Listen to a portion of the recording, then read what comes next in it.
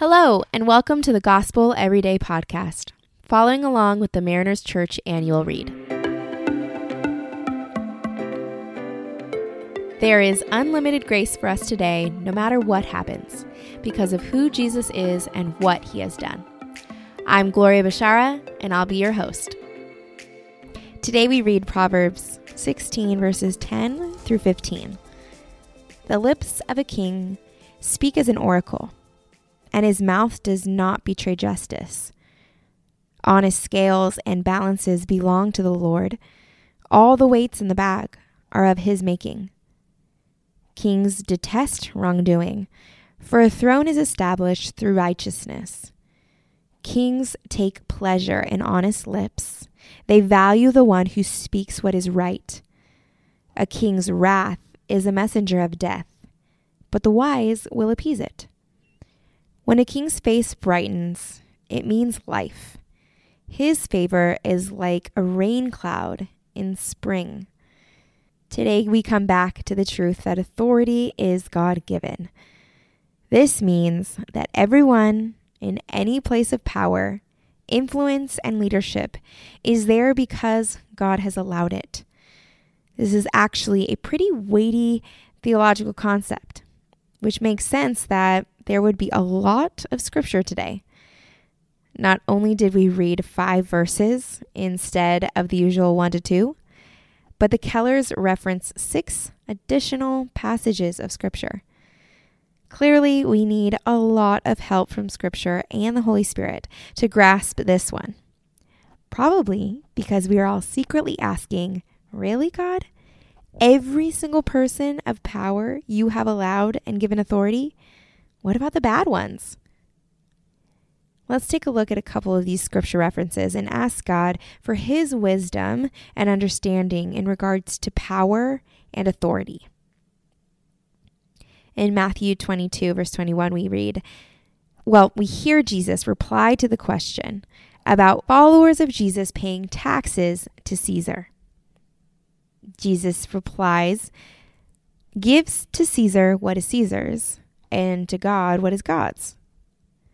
An earthly leader may ask you for your money, your service, or your loyalty, but God in his authority asks for your heart, your mind, and your soul.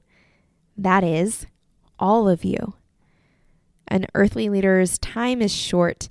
Therefore, their power has inherent limitations and a timeline.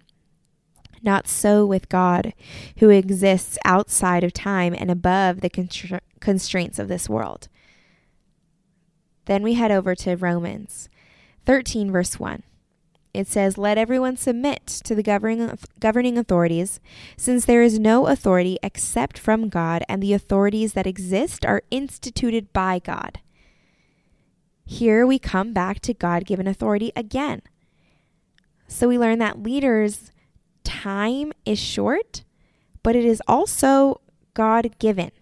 The Kellers put it this way: you must now, as a leader, as much as possible, represent him in your leadership.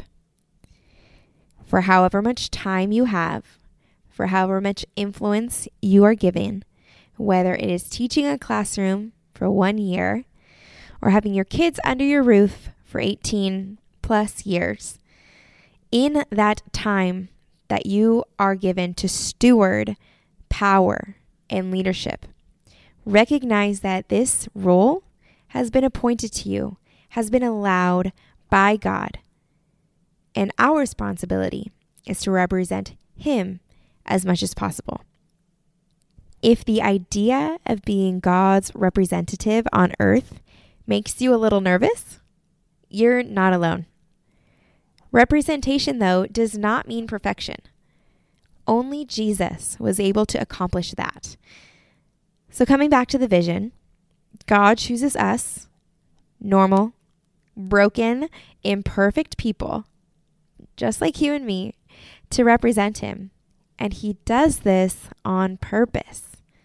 The Bible is full of leaders that failed, fell, and rebelled, and God later redeemed the broken parts of their story. The overarching story here is that what God does for the one, he wants to do for all. He knows we will fall. He knows we are broken. He knows we will fail in some way, shape, or form. And yet, when he redeems, when he lifts up, every time that he restores, it gives us a glimpse and a hope. And it reveals, hopefully to those that we lead, that ultimately, someday, God will redeem all. He will restore all. He will lift all up and back to shalom and to his glory. So when imposter syndrome sneaks in, or fear of failure sneaks in and says, who are you to lead in this space? Who are you to represent God? You're too sinful. You're not strong enough. You're not good enough. You really aren't obedient enough. You can remind that voice that God can and has used people like you to do great things. God has put you here for a purpose and with a timeline. So let's pray. Lord, leadership makes us anxious, so anxious that we wouldn't look good or be a good representative for you. But now it brings hope, a godly anxiety that we would represent you as we should. Give us all the integrity, unpretentiousness, love, and decisiveness that we need to be a good leader. Amen. Thanks so much for allowing us to be a part of your day. Please be sure to subscribe and share. You can tune in tomorrow for fresh new content. And remember, no matter what happens, there is unlimited grace for us today because of who Jesus is and what he has done. For questions about service times and more, you can access all information about Mariners Church by downloading the Mariners app at your favorite app store, visiting the website at marinerschurch.org, or by finding us on Instagram handle Mariners Church. Till next time, have a great day.